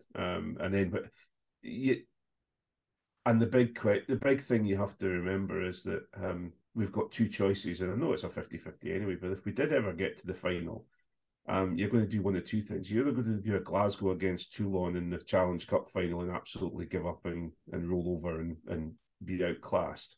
Ugh, that was a honking game. It really was. Or we're going to be backed into a corner and bring out and start painting our faces blue and white and freedom and working away and going all William Wallace on them. So I think it's an ideal opportunity for us to play good rugby, get ourselves to a Rugby World Cup final, and then actually beat the All Blacks for the. Imagine that. The first time we ever beat the All Blacks is to win the World Cup. Amazing.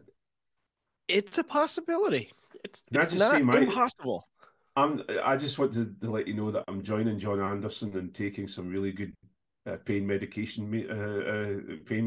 So that's where I've gone off on this little flight of fancy. No. It is something that could happen.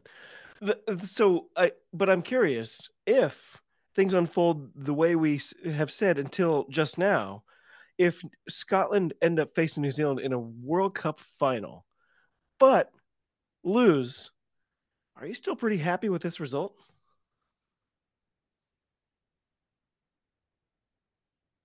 You have to be, really. You got to be. You have to be. You have to be because it's our first ever. It's a first for the team. I think you'd be devastated because you've got there. Yeah. And to be perfectly honest, What would be worse, 2000... losing by 1 or losing by 21? I thought, well, losing by 1 definitely. I think that's because Yeah. you're right there. You're right. Yeah. You can taste it. Yeah. But then you've got to look at the Scotland Australia game in 2015. We were on our way to a final there because if we'd won that, if that ridiculous call hadn't been made, we were up against Argentina in the semi. And if we dispatched Argentina, we're in a final. So I think that would have been our first final, and then getting slapped by the All Blacks and we lost against them, and this would be our second one. This would be our opportunity to actually set the record straight. But God, I'm living in a wee fantasy land here, David. I'm going to have to stop myself. No, I'm trying to get you rolling in that direction because these things could happen, and I'm trying to get you fired up. Doesn't take much. See, that's why my job is so easy. Oh wait, this isn't my job.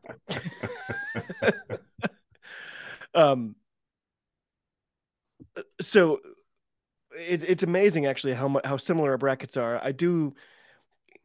I have New Zealand versus yours. I haven't heard yours. Come on. Yeah, I had so we both had England, we both had New Zealand, we both had Argentina, and I had France instead of Scotland, which gives us a New Zealand versus France final.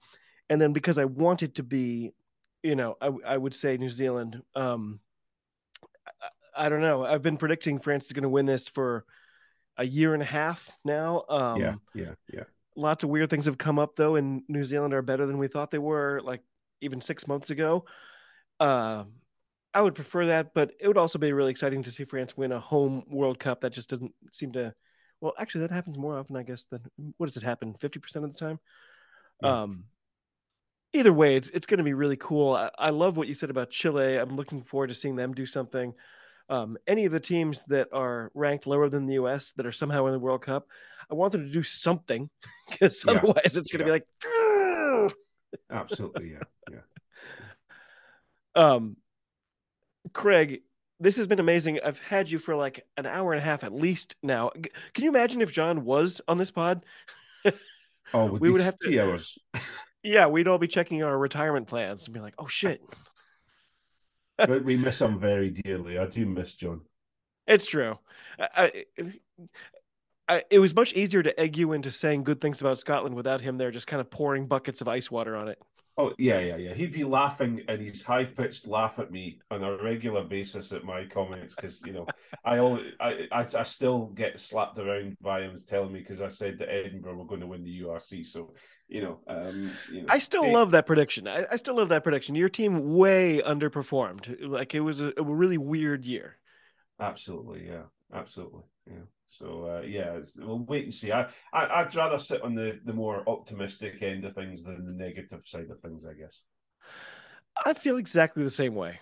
I'll give you the quick rapid fire before we go.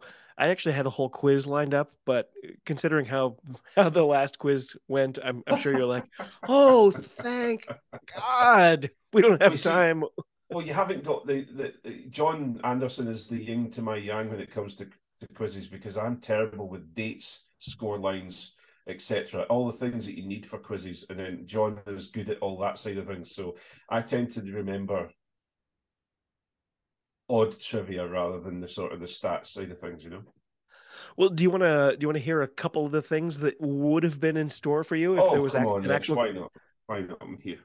I think you've already, in a way, answered it. What was Scotland's best result in a Rugby World Cup up to date, and what year was it? So 2015, yeah. It was fourth place in 1991. Oh, yeah, okay. I'm with you. And in that, so That was the Gavin Hastings. That was when we would have there was a chance of us going through the semi final if I remember correctly. well, that kind of answers the next question: who beat them in that bronze medal game? Oh, who beat us? I think was it not New Zealand? It was New Zealand. Yeah. Um, which country was originally included as the Europe 2 qualifier for this World Cup, but was subsequently booted out of the competition? Well, that wasn't was that Russia? Not this time. No, I don't think they even no, were it on the was list. who was it? It was because Romania. Who Uh, beat Romania?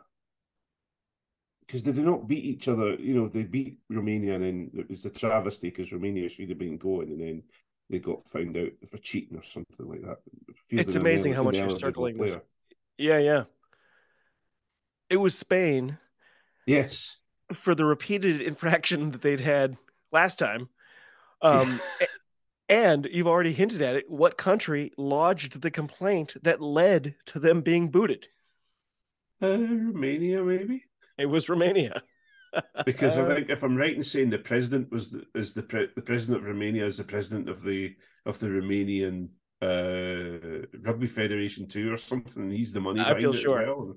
Yeah. France's bid to host this World Cup beat out two other official bids. Do you know what countries those were from? Oh well, I think one of them was definitely Ireland, It and was. the Scotland were the vote that didn't vote for Ireland, and caused Ireland not to get it, if I remember correctly, because we never let to live it down. Is Ireland capable of hosting a World Cup? I think it was going to be they were going to use obviously Tobin Park, they were going to use the Viva, they were going to use Kingspan, but I think there was also talk of using either some English or Murrayfield. There we go. There was talk of using some of the other stadium. That's weird. South Africa was the other team that had put in a bid that did not make it. France, who I think might still be favorites, they were runners up in three prior World Cups. Do you know what years those were? Absolutely no idea. I know that. Funnily enough, I was just listening to.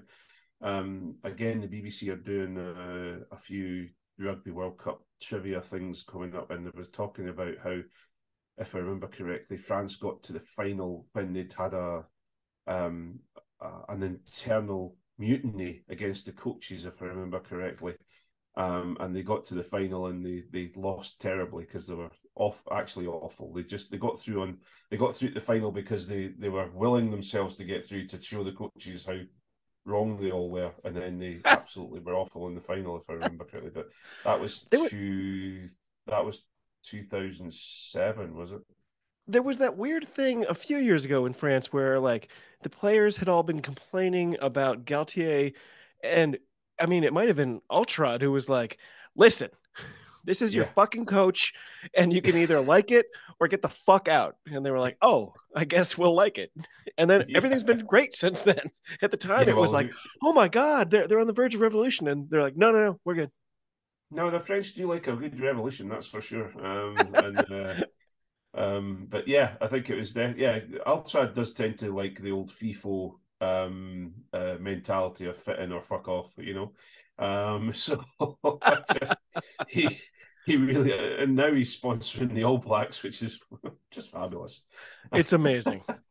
Just wait till he puts the All Blacks on a bus home to Auckland from from the World Cup when they've not when they've not done a good enough job. You're going on a bus home, you're not flying. Every time there's like a scandal or a controversy in World Rugby, and we're like, oh, we should talk about tackle height, we should talk about red cards, and we should talk about disciplinary. Every time that happens, Eltrod's like, I'm, you I'm forgot sure he's got one about of those me. moustaches. I know. He's like, I need an assistant to twirl my mustache for me because I can't do it enough right now. um, Final questions. Who is going to be the MVP just of Scotland in this World Cup, regardless of any results? Who's going to be the player you look back on the most and go, wow, that guy really had a hell of a tournament? Blair Kinghorn. Hey, I suppose I should have known you were going to say that. Yeah, Though got to keep the love he's for him. he's a great 15. Even in the last year, don't you feel like he's not just solidified that role, he's better at it too? Yeah, and the funny thing about it is that it Tooney's sitting in the background again, twirling his moustache, going, "That was the plan all along." Because if you look at what's happened, and Finn Russell has been quoted on a couple of the again, listen to podcasts and news articles, but he's been quoted that actually having Blair Kinghorn, because he's been playing at 10, he's an excellent 15 because he's being given, Oh, he can come in at the 10 in the 10 channel, take the 10 ball and put it out the back to Finn, who can then do something extraordinary with it. wow. So he's been talking about how him playing at 10 has been a fantastic thing, and it's moved Blair Kinghorn forward, and it's given him another. So Finn Russell, obviously, we're going to talk about Finn Russell and as one of the MVPs because he's got everything. He's got a pack now who hunt for ball and are pretty strong in what they do, and he's got a backline that I tell you what, if Scotland's backline, if you put a different set of shirts on those players, if you put an English set of shirts on those players, you put a South African, I'll tell you what, you put an Australian set of shirts on our backline, they would be hailed as the next generation of Australian rugby. Yeah, They are, our backline. You look, Darcy Graham, I think, is one of the top two, if not top three, wingers in the world. easily. Duan van der, yeah, absolutely. Duan van der Merwe, yeah, he's an incredibly gifted athlete. I wouldn't say he's as good a player as Darcy. You've got Blair Kinghorn, who is just getting better and better. You've got this new axis of Tuipulotu, a crash 12 with a baller sitting outside him, and Hugh Jones, and then you've got Finn Russell just pulling the strings. Ben White is very, very good, but you've got the absolute what's the word? How can I describe him? The jackrabbit of nines and George Horn, who's going to be running off lines, off these I all love these that guys. guy. Look at the try that Steen scored against France. Was it France that George Yep. Horn put through? Kicked it through and just that's a try that should never have happened. But it just is phenomenal. So I just think our backline, if you put different teams' colours on them, they would be hailed as the world's one of the world's bests. And because they've got a Scotland shirt on, it's just Scotland. So earlier when I was asking for your sort of like, one of your favorite moments from the warm-ups, I didn't say my own, which was, and this is going to feed into the optimism we're trying to build here. Ben Healy, who I thought was always great before, and now I'm pretty happy to see him in the Scotland kit. He tried an almost outrageous, way out wide pass to Duhan, and it didn't connect. I think, went behind him, and then it went into touch. Yeah, Duhan yeah, kind of looked a little frustrated, and Ben Healy was like, "No, no, no, I'm doing that again." And then he did it yeah, again, like 5 minutes later, and it connected, and it became a try. And I was like, "That's a little moment. That those two now know each other. Like that was a yeah. bzzzt, okay, we're together now." I just, you know, I often espouse these weird quasi mystical things. That was one of them. I think Oh that's yeah, a connection that now exists that is going to cause a new wrinkle for other teams very, facing them.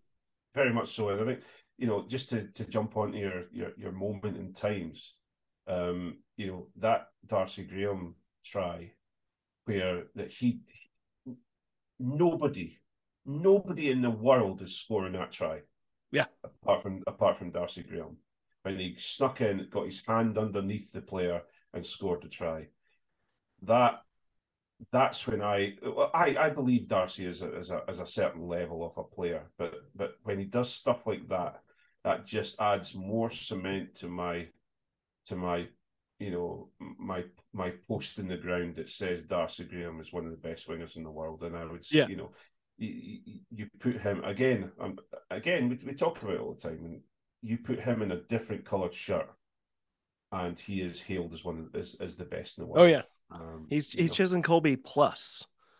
Yeah, yeah, absolutely, absolutely. Um, I don't even, because I only wrote down a vague note. My point was best coach. We already kind of talked about this. I think Andy Farrell is probably the best coach going into this. Is he still going to look like the best coach by the end of this, or are people going to start to, cast askance glances?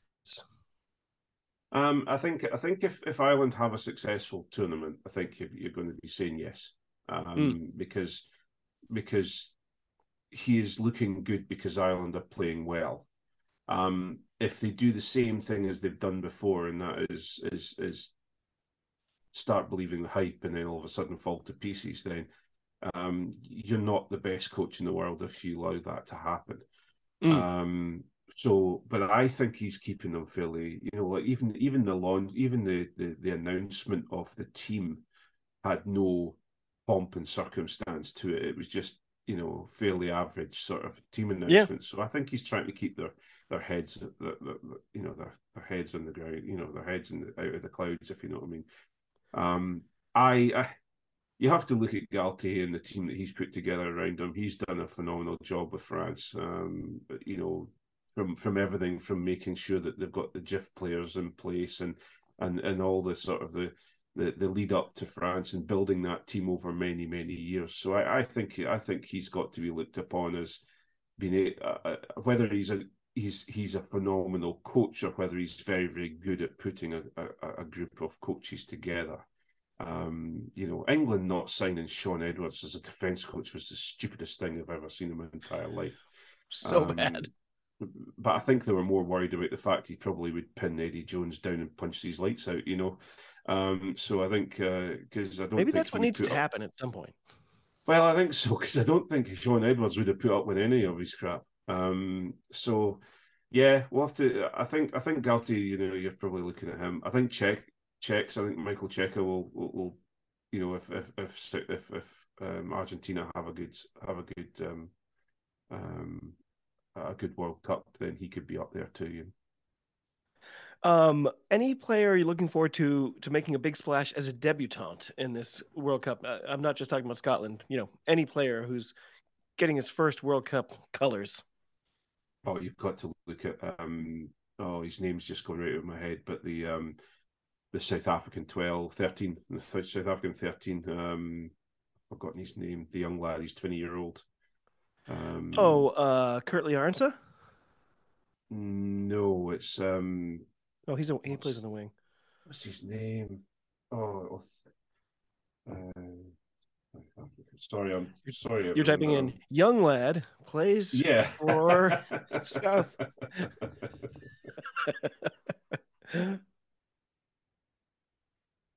I've forgotten his name. It's just gone right out of my head. But he has just been absolutely phenomenal, and I think he's going to be. He's a real he's been a real find for them, and I think he's doing a great job. So I think I'll get the name in a second once my iPad has just jammed, so I'm going to have to stop. And so we'll see what happens. But yeah, I think that's the player there. I think he will. I'll get him. I'll get his name in a minute. But an award I'm not positive they do it. I feel like they probably do, but does the World Cup do like a player of the tournament at the end of it all? Is there an MVP of the World Yeah, Cup? so there's some. I know there's a golden boot for whoever kicks the most goals, but I wonder. that's just It seems like there should be, and if it's anything like the NFL, obviously that player is going to come from one of the final two teams. In our case, the Super Bowl teams. In this case, it'll be the World Cup final. So in either of our cases, I have New Zealand versus France, and you've got New Zealand versus Scotland. Um, who out of those squads is most likely to win the sort of overall most valuable player for the World Cup? I think you're going to see um, Finn Russell. If it's going to be Scotland, I think he's going to be looked at as most valuable. I think you're looking at if it's South. Well, we haven't gone to South Africa, so I think France. You're going to be looking at probably Dupont, if Probably. not the number 8. What's his name? Actually, Dante. I think Dante's got a lot to do. I think Dante is phenomenal in the centre. By the way, the player I was talking about was Kenan Moody. Oh, okay. Yeah, I He's a young. didn't. That was not coming to my lips. He's been phenomenal. But yeah, probably I would say Dante's got a lot to do with it. I think obviously everyone goes down the route of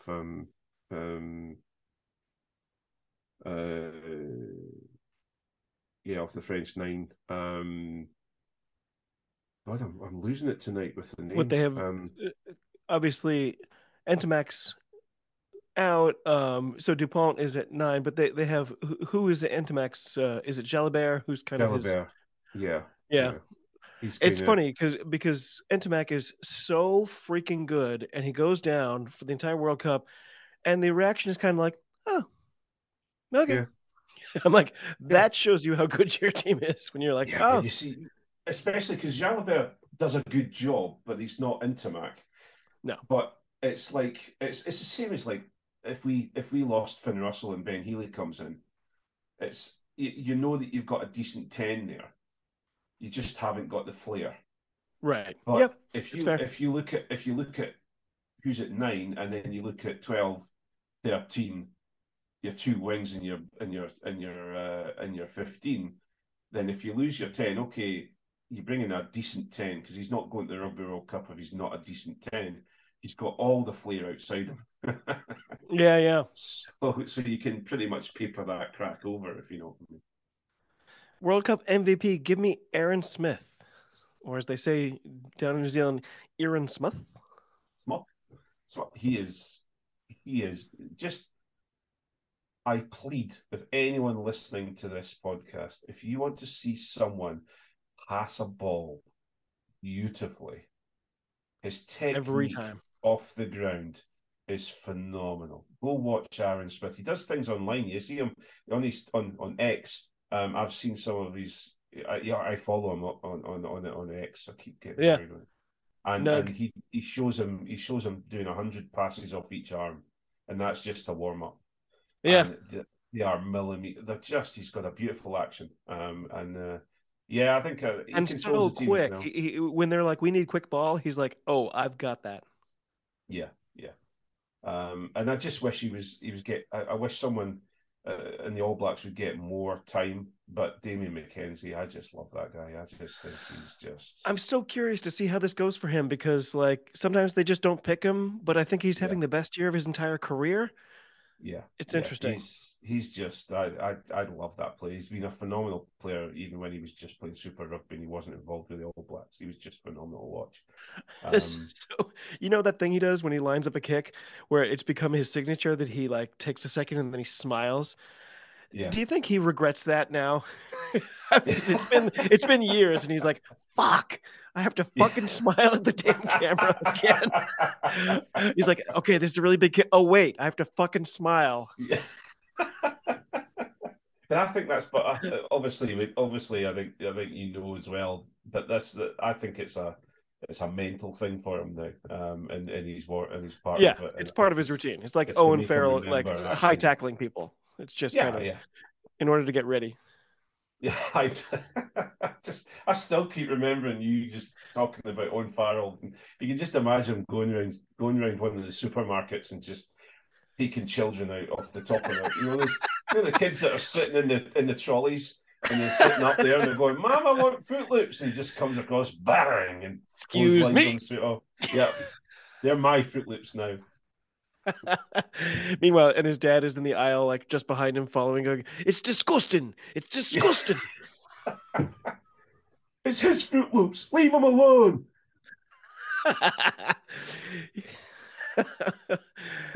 Okay. Uh, I can't imagine this going down any other rabbit hole, so I probably should pull on the brakes here. Craig Man. By the way, I've been calling you Craig Man for a while now, and I realized it was just because the first time we talked, I for some reason had been on a Beatles kick, and I just been listening to lots of Beatles. It took me till like this week to realize your last name is Manson. You are Yeah. Craig Man. Like I can't believe that that hasn't been your nickname your entire life. Oh, I've had many nicknames, and most of them haven't been very nice. Well, we'll stick with the Craig Man. My friend, thank you so much for spending all this time. I know we get goofy. I am super looking forward to this World Cup. I'm, edging all the way up towards that 10 with Finn for my expectations and excitement about the World Cup. Any last thoughts before we head into these final 9 days, 2 hours, and some number of seconds? If you believe it's going to happen, it'll happen. Is that true? No, I don't believe it.